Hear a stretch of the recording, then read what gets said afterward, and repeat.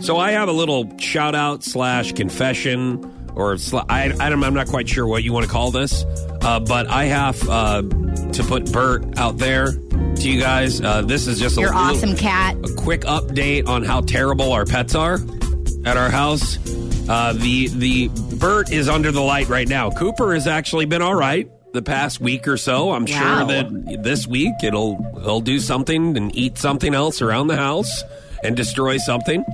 But Burt Reynolds has officially learned how to open up our cupboard. And there was a time last week where he got out all the chips out of the cupboard and ate a hole in all the chips. Oh, my God. And ate our chips. He ate some sunflower seeds. He didn't like those, though. Obviously, he just spilt all of those all over the kitchen and then got everything else out. He doesn't have opposable thumbs. He couldn't get them open. Right. So that was one thing last week. Now, this past weekend when we were not at home, we came back to the laundry room open, and I'm not quite sure how that was open because we always keep it closed. Inside the laundry room is Cooper's dog food.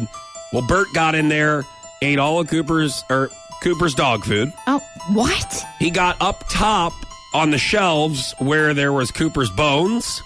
He ate some of those. And he I didn't even somehow... think cats like bones in dog food. You joke around about the disposable thumbs. Somehow he got disposable. He has disposable. He does. Yeah, he throws them away when you're not looking, and then he brings them out whenever you're gone, whenever you're out of town, and he goes, there they are. That's how he got that damn door open in the laundry room. He opened up these pills that are calming pills for pets. And that's really what he was trying to get to. He spilled all of those into the washing machine, and I guess he ate some of those, but he wasn't calm enough because he completely destroyed the laundry room. So we had the chips last week out of the cupboard. God. Now we have to put wedge a chair to the cupboard so he doesn't get into the cupboard.